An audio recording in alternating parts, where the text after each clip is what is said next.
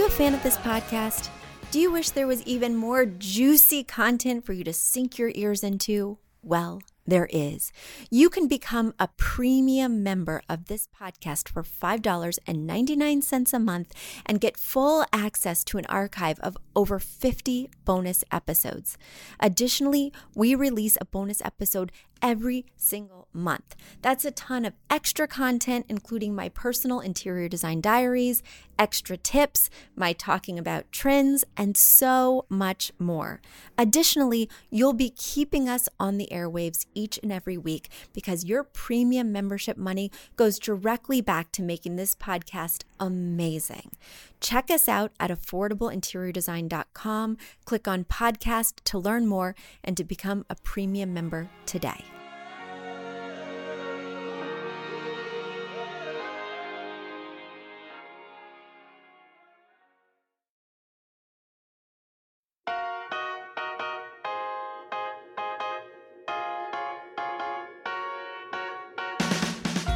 You don't need a high-end designer or a lot of money to get a luxe look.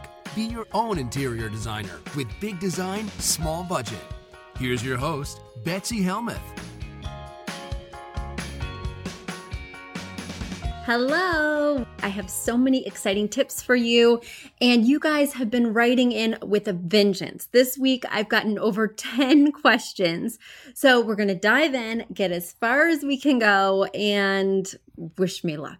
Okay, so let me kick it off with a little anecdote, because this morning was my kids' summer camp talent show. And so I show up to the talent show. I'm waiting in line with all the other parents to have this breakfast before the big event. And just a little spoiler alert, the event was not that big. At 4 and 6, I've learned that not many of our kids have thrilling talents. My kid's talent was watching the teacher and following along with hand movements. I wasn't super impressed, and I don't think there were any talent scats there because no one approached me afterwards to learn more about my very talented in their own way children. Anyway, I digress. So while I was standing in line, waiting for bagels, waiting for fruit salad, one of the moms behind me was talking business, talking design. And people ask me all the time design questions, and I love to answer questions, as you guys know. So she asked me a question that I get all the time. And I told her, this is a very easy answer. I get this question all the time, but it's a little bit long for the breakfast line at the talent show. So I'll be sharing it on my Facebook Live and my podcast. But I did want to share it with you because, like I said, everybody's asking and the answer is easy. So Natalie, that's the lady's name who was asking me, was saying, I have so many ideas. There are so many things that I want to do with my living room. I go online, I see pictures. I really like a lot of them. And she was telling me I immediately have a reaction to the ones I like and the ones I don't like, but I seem to be attracted to lots of different styles. And my husband has a very hard time visualizing. So between the two of us, we just feel stuck. Believe it or not, Natalie, I experienced the very same situation when I moved into my dream house 2 years ago. I felt so much pressure. For the first time, I was going to be staying in a place for more than 5 years. I was going to be really emotionally, financially, and time-wise committing to this space. So I felt that there was a lot on the line. And as a designer, I regularly work in every style. When I started designing, my style was very loud, very bold in terms of colors and patterns, mod or mid-century modern. A fusion of those two styles would have really summed up what I love to look at and what I love to live in. But since then, I've designed 1,500 spaces. Everything from traditional to steampunk to beachy to eclectic, to bohemian, and I can really appreciate so many of those styles. So when it came time for me to lock in, for me to pick for my own home, I must say I felt some paralysis. I wasn't sure which way to go. And what I think is the most important thing is finding an inspiration image. So in my head, I like lots of different spaces that have lots of different qualities. But When I get down to looking at pictures, I can narrow it down pretty quickly. And it sounds like you can too, Natalie. You mentioned that you have an immediate reaction to things that you like and things that you don't. So I would suggest that you start a Pinterest page and include those things that you had immediate positive reaction to. Don't filter yourself. Just go through House, go through Apartment Therapy, go through our website at affordableinteriordesign.com, and just throw those things in your Pinterest file or on the board. Now you're going to have a whole bunch of things that you're reacting positively to. The next step is to consult with the other person living in your home. And I do not mean your husband. The other person living in your home besides you and your family is the architecture. So my home is decidedly craftsman. There are leaded glass windows. There's a lot of stained glass. It's got chunky moldings. It's got 12-foot baseboards. It's got crown. So these are things I was thinking about when selecting my style. I wanted the home to be able to somewhat influence what was going to go in it. That being said, then the next person I consulted was my spouse. So I whittled down that Pinterest board to something that I felt could work well with the architecture in my particular home. And then I had him choose. What do you respond to? What looks to be comfortable for you? And then I will confess, this is a confession. After doing all that, I wanted to get one more opinion. So one of my friends and a designer who worked for me, Rachel, I had her approve my process all along. So I made the shopping list, I made the Pinterest boards, and I said, Rachel, I'm too close. I can't see this on my own. Which chandelier do you like best out of these 10? Rachel, which rug do you like best? I feel like I now have my vision. I have an image that I can emulate, but still I was getting stuck with those granular decisions. So that's where you call in that second pair of eyes, a professional pair of eyes, if you will, because sometimes you're just too close. But the other thing that you can think about, which I find really helpful, is once I found that set of core images that the three of us, me, the architecture, and my husband all responded to, I distilled it down into 2 words. So the 2 words, and you've heard me talk about this 2-word phrase, but the 2 words, the first word is how you want to feel in the space. It's the feeling, the emotion that you want to be associated with that particular room. The second word is a style. So in my case, the style was clear. I've always been a fan of mid-century. But then the feeling that I wanted people to have is I wanted people to feel like it was comfortable, cozy, but overall family friendly. I didn't want any sharp edges. I wanted lots of toy storage. I wanted those colors of the toys and board games to seamlessly work with the palette I selected. So I created that 2-word phrase. Family friendly being 1 word because it's hyphenated. Mid-century modern being my style word, again, hyphenated. And then whenever I was making those purchases, whenever I was about to click on those curtains or add those throw pillows to my cart, I asked myself, is it family friendly and or mid-century? And that also gave me a parameter so that I didn't go crazy, that I really stayed in my lane and created a cohesive space that, if I do say so myself, looks fabulous, Natalie. So I hope that helped and empowered you to start selecting a style for your space and running with it with confidence. And certainly, if you're not feeling confident, maybe you'll see me again at another camp event and you can ask me more questions or stop by my storefront here in Dobbs Ferry. I love answering design questions, so keep them coming. My next question this week came from Vicky in Texas. Vicky wrote me, we will be moving into a new house soon, and your book and podcast have been amazing resources for helping us design our new rooms. Thanks, Vicky. Using your book and different online style quizzes, I typically fall under the transitional style. But looking at different example photos of transitional style, it comes across as dull or boring. Any advice to pull off a transitional style that is also fresh, fun, and a little quirky? Thanks, Vicky in Texas. So when you're thinking about your 2-word phrase, Vicky, the thing that sticks out to me is quirky transitional or fun transitional. Now, I agree with you that sometimes transitional can feel a little bit boring, can feel a little bit safe. So there are several easy ways to bring some fun and some boldness to your transitional style. The first way is through color. So add some unexpected colors. As you guys know, transitional is a combination of traditional style and contemporary style. So things that you're able to find today, not necessarily antiques, but that have a more traditional feel, like updated traditional, if you will.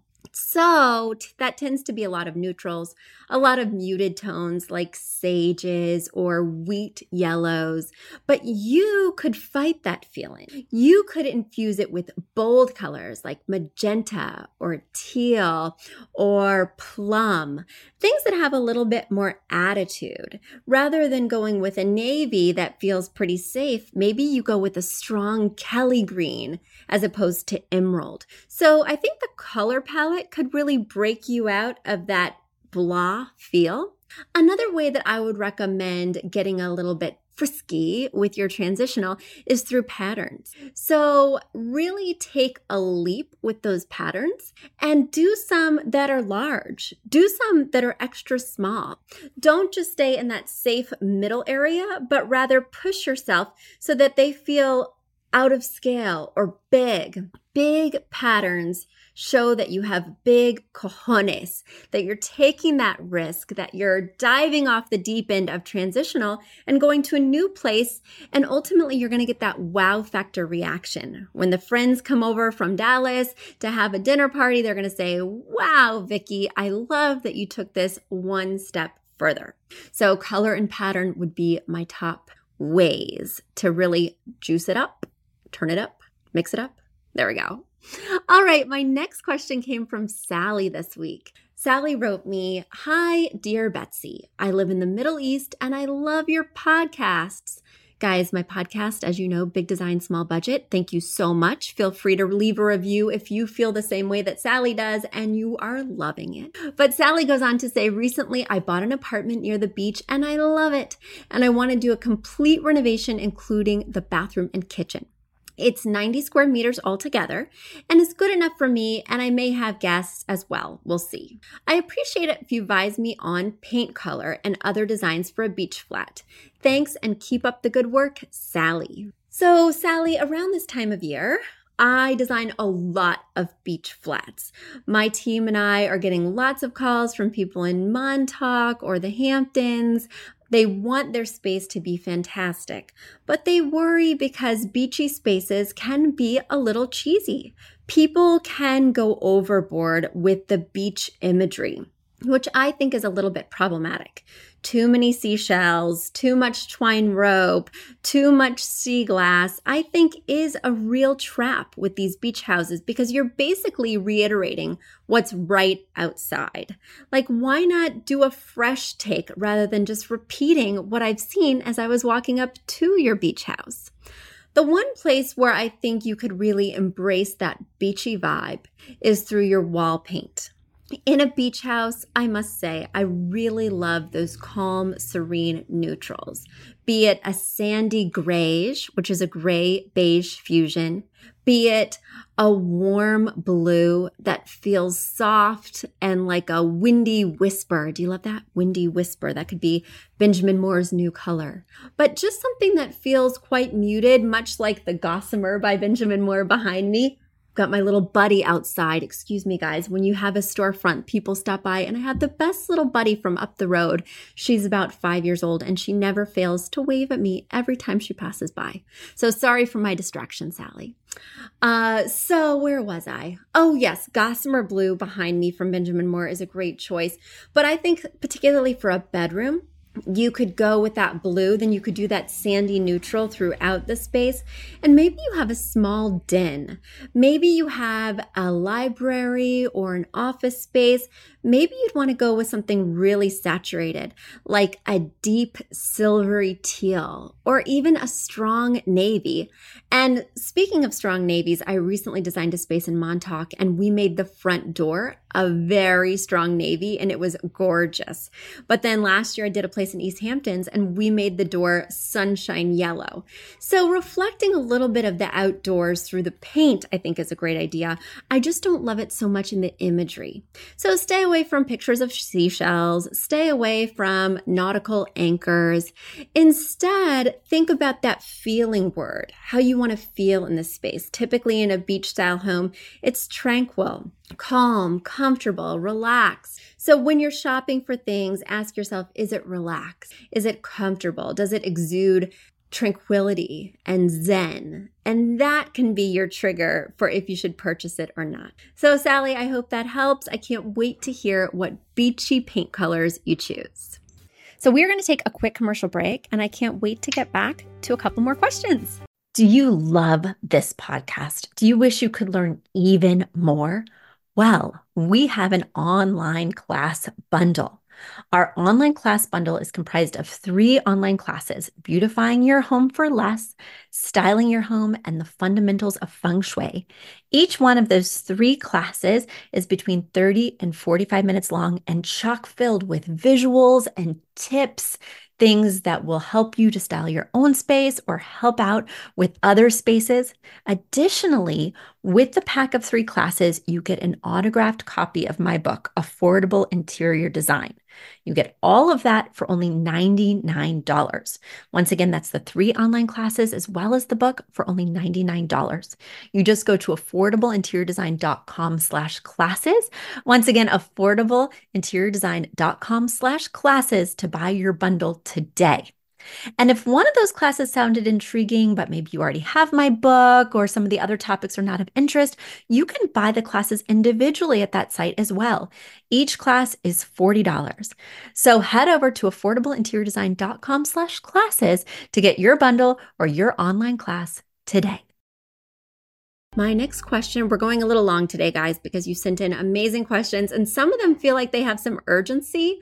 So I want to make sure to get to them because I'm worried that if I don't answer them today, you are going to make a mistake. In the case of my next letter, a $20,000 mistake. So my next letter comes from Heather, and she just wrote me not so long ago, and she said, I heard you refer to some of your clients as going paint crazy. Yes. When they get so many samples and so many colors in their mind that they can't choose and they get dizzy and they basically get paint crazy. Well, I, Betsy, am going floor crazy. I'm overwhelmed with choices and terrified that I'm going to make a $20,000 mistake. My husband and I bought our house with the expectation that we would be installing new floors. The main floor has hardwood in half of the main floor and carpet that smells of pet urine in the other half of the main floor, the stairs, and on the second floor. I just don't know what to pick. My interior designer is disappointed that we don't want more hardwood or more carpet. I love the look of hardwood, but it scratches and is susceptible to water damage. I also like the comfort of carpet, but I absolutely loathe wall-to-wall carpet because, especially with pets, they are never clean. Our lifestyle is active. We have no children but 2 active dogs that scratch the floor and track in dirt and snow. We need a floor that is scratch-proof and waterproof. Tile fits the bill, but it's cold and hard and not often used in a living area, so we don't want that. It seems the newer water-resistant laminates and vinyl plank floorings are what we are left with. I wanted to do the whole house in this flooring and get some great area rugs, but installers are telling me that the vinyl flooring does not install well on the stairs. Betsy, what are we going to do? All right, Heather, when I have a tough decision, in fact, when I have any design decision, the thing that I do is process of elimination. So I list all the possible options that would work in this space, and I cross them off one by one. So let's start with the one that we absolutely know will not work: carpeting. You have pets. Wall-to-wall carpeting would be a nightmare, even if they're not naughty like the last homeowners, even if they're not going to urinate on the carpeting. Accidents happen, barf happens, and I just don't think it's going to be a good idea for you with these active dogs. In fact, I don't like wall-to-wall carpeting with anybody with any pets. So let's cross it off the list. No wall-to-wall carpeting. That leaves us with hardwood, tile, vinyl, or laminate. The installers have told you that the vinyl is not going to work on the stairs, and you have stairs. So that is crossed off the list. We are not using vinyl. And as somebody who has vinyl in my basement, it's perfectly fine. Does it look luxe or chic? Not really. Is it functional and easy to clean? Yes. So I think in your main living space, it just wouldn't be ideal. Now, I have a question that you didn't answer in your note, which is fine, but are you thinking about resale value? You just bought, but when you're making a decision like the flooring, something that you won't redo for years and years and years, then you want to be strategic about it, because if this is just a 10-year home, then what you choose will impact the next homeowner. If it's 15 to 20 years, we'll just do whatever you want, because they're going to be ruined by the time that next person is ready to move in anyway. So I love the idea of doing hardwood, and there are hardwoods that are more durable than others, including oak, cherry, maple. But no matter which hardwood you get, that water resistance is not there. Even with a strong urethane sealant, you're still not going to get that absolute water impermeability. It sounds like you just don't want hardwood, and it's the more expensive of all the options you listed. It also sounds like you just don't want tile. I was thinking that tile could be a good solution for you, but it is cold, and unless you live in areas that get a lot of moisture and humidity, like Florida or like some of those southern states, tile just may not feel like it's native to your region. And of course, most people don't want tile in areas where it's not native, so it would negatively impact your resale value. That leaves us with laminate. And there are lots of good laminate options, and I think that's the one you should be exploring. It's not going to be ideal for resale value, so keep that in mind. Most people are not going to say, wow, laminate, so exciting. But it sounds like it's really going to work for you and your family. And by process of elimination, it's either that one or hardwood. Let's keep it real. So I hope that helped, Heather, and hopefully now you have the confidence to go back to your designer and say, I know what I want to do. But guys, whenever you're feeling stuck with these big design decisions or even small design decisions, I always ask myself, what are all the possibilities? What are all the possibilities of where the sofa could go in this room? Now, which ones can I eliminate that just don't make sense? That way, I always wind up with an answer that I'm confident about because I've thought of everything. I've mentally explored and ruled out every other option. And when you're systematic like that, you don't have those design regrets and you don't make a $20,000 mistake. All right, let's get to my next letter. Oh my gosh, guys, we are cooking with gas. My next letter comes from Millie. Millie wrote me, Betsy, I love your podcast. Energy meets authenticity, which leads to practical, useful advice. I love it. I'm a fan of your rules and I'm adopting them now as I approach the biggest design challenge of my life. We bought this home in a rural Denver suburb, only to realize that paint covers up what I think is lovely flagstone throughout the living room. A designer that walked through the house thought it may be Colorado buff sandstone, which personally I have never heard of. She attached a video and I looked through it. It doesn't necessarily help me understand better what's going on with that flooring, but the flooring was at one time stone and now it's blue, whether it was natively blue or painted blue. But I think she has fully established that that stone has been painted blue, and it does look a little weird because her room is ginormous. So it's like this big room with blue stones and gray grout, and it feels unusual. So I think it's Glidden premium exterior paint that was used to paint the stone. The room is going to be remodeled as well. I'm going to frame out the sunken floor in the living room so that it's all one level. I'm likely going to put wood where the carpeting is now. I feel the same way you do about wall-to-wall carpeting. Ick. I would love your ideas on how to use flooring in this room. Our wow piece will be a huge elk mount on the wall that opposes the large window. I'd love to create a cabin luxe vibe that fits into our Denver lifestyle. This is going to be our dream home and every room will be updated. The room next to the kitchen, which has medium toned hardwood in great shape, but circa 2000. What's the life of a wood floor? I need to search your archives, which I will tell you more about in a minute, Millie. What may work well with the flagstone? I hate the blue-gray color and the restorer is headed over today to inspect whether or not the paint can be removed. Or do I add a thin subfloor and lay all new wood ceramic tile across the entire space? Sunken living rooms are outdated, right? Wall color ideas? I like the warmer neutrals with the 10% color pop and I'm not scared of vibrant. So there's a lot of questions in this email and I want to address them all. Let me get to the easy ones first. Yes, sunken living rooms are outdated. I think they can have some charm, but as you know, I'm a huge mid-century fan.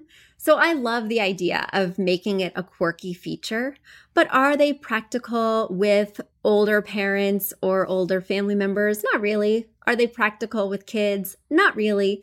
Is it something that people are doing these days? Absolutely not. So I think your idea of getting rid of this sunken floor will not only impact resale value positively, but it will also make this huge room look even more vast. And that sunken floor is right by the windows, which have amazing panoramic views of these mountains and this beautiful vista. So by sinking down, you're kind of missing that. So I love your idea of getting rid of the sunken floor. The thing I don't like is that you were going to put hardwood where the sunken floor was, and then the rest of the floor would potentially remain stone or another texture. My problem with that is it's going to look like a dance floor at one of those wedding reception halls where the dance floor is wood and everything around it is a different texture. I think that is conspicuous and awkward. So let's really play up how big this space is going to be by doing all one flooring throughout. Can I just share a pet peeve with you? Well, I'm not even going to ask. I'm sharing a pet peeve with you. One of my pet peeves that I was just discussing in Scarsdale with a client the other day is when people have hardwood and then they abut it. In other words, you have hardwood in your kitchen and you mentioned the dining area. My client had hardwood throughout the living space. So in the kitchen, what he was going to do is wood textured and looking tile. That bugs me. That really bugs me. Now, I'm not against wood textured, wood appearance tile, but what bothers me is when the two meet. I don't want you to be comparing real wood and fake wood. I like the idea of using these fake wood tiles in certain areas, like I mentioned, places where tile flooring makes more sense, or even in a basement where you may not want to do wood for a number of reasons. But I don't like faux wood touching real wood in the case of tiles. I was looking at this big space, and my first thought would be, if you can save that beautiful stone and remove that weird blue paint, you should do so. If you can't, I am not sure that hardwood is the best solution here. And it's not because you have wood in the kitchen or the dining area. It's because the ceilings, which are vaulted and huge and amazing, are all wood and they're stained a wood tone. That would be a lot of wood to be sandwiched between the top and the bottom, unless you wanted to create that sort of cabin vibe, in which case I would lay down wood flooring that's the same stain as the ceiling. If you wanted to, you could do it like a shade or two lighter than the ceiling, but the same color, just a lighter shade. So that way it has a little bit of a difference. The ceiling's quite dark, so I don't recommend going darker than that, or else you'd have a really deep floor. So it's either wood flooring with the same color stain or a slightly lighter stain than the ceiling. Now, the other option is to do large format ceramic tiles, which I think could look nice here, but I don't know if this is just a wide angle lens or what, but this room is gigantic. So that's a lot of tile. I'm not sure how I feel about that, but certainly you're going to layer on a lot of rugs, which you've already mentioned, and which I definitely condone. So that bodes well for a large format tile selection. I could see doing like 24 by 24. Or if you wanted to make it feel more modern, I'm not sure of your specific style, but you could do large rectangles. So that's interesting. I would not do wall-to-wall carpeting. You don't like it, ick. I don't like it, ick. It may look dated. If it gets stained, it's going to be hard to conceal that stain. Certainly, you can't divide up this area with large area rugs if you already have carpeting on the floor. It's not ideal to layer a rug over carpeting because it won't sit flat. That you can't have a rug pad, and so the edges will come up, it will bubble. It's just not a perfect scenario. So I think we're talking wood or ceramic tile and, potentially trying to save the stone. Now, another option that people don't often consider is concrete flooring, which with such a large floor could really be a fun solution for this space, but it depends on your style. So hopefully your style is quite modern or even a little bit industrial or very, very mid-century, because if it's more transitional or traditional, it really won't go. So if we're just keeping things open, if I lived in this space, which when I'm facing a really, really tough design decision and I've done my process of elimination, I've asked my friends and fellow designers, now I need to search my own soul for a client. I always ask myself, what would I do if this were my space? I can remove myself from the situation since I'm not going to live in this beautiful Denver home. And personally, what I would do, not only for resale value, but also just for flexibility, is probably to continue the wood from the kitchen and dining room, but just have that restained and do either the same shade as the ceiling or 1 or 2 shades lighter. Ceramic tile just isn't my bag because it doesn't always feel very warm and cozy. And I love that this could be your cozy Denver cabin dream home. So that's my 2 cents, Millie. I hope that helped. And guys, thank you for these delicious questions. I have even more, but they're going to have to wait until next week. Keep them coming. And I will catch you next week. Bye. You've asked for it, and we have answered the call. For years, you've been saying, Betsy, you're talking about all these great design concepts, but we can't visualize them. You're describing the picture that the listener sent in of their problem, and we wish we could see that picture too. After all, a picture is worth 1,000 words, and I do my best to describe them, but there's nothing like seeing it for yourself. And that's why Affordable Interior Design, the podcast, now has a YouTube channel. Not only do we have a YouTube channel where you could see recordings and clips of these podcast episodes, we also have an Instagram, a Facebook, and so many other exciting things. You should check it out. Head over to affordableinteriordesign.com/links. Once again, affordableinteriordesign.com/LINKS. links. And when you go there, you will see links to our YouTube page, our Instagram page, our Facebook page, and more. Please check it out, follow and subscribe so you can see everything I'm talking about.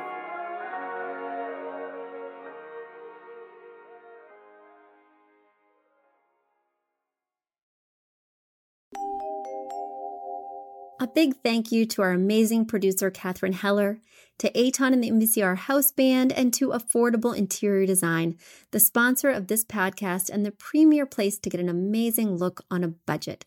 Check out affordableinteriordesign.com. If you guys love the show, the very best way to support us is by spreading the word. Tell your friends or write us an awesome review on iTunes. So until next week, guys, thanks so much for joining us, and I'll talk to you soon. Bye.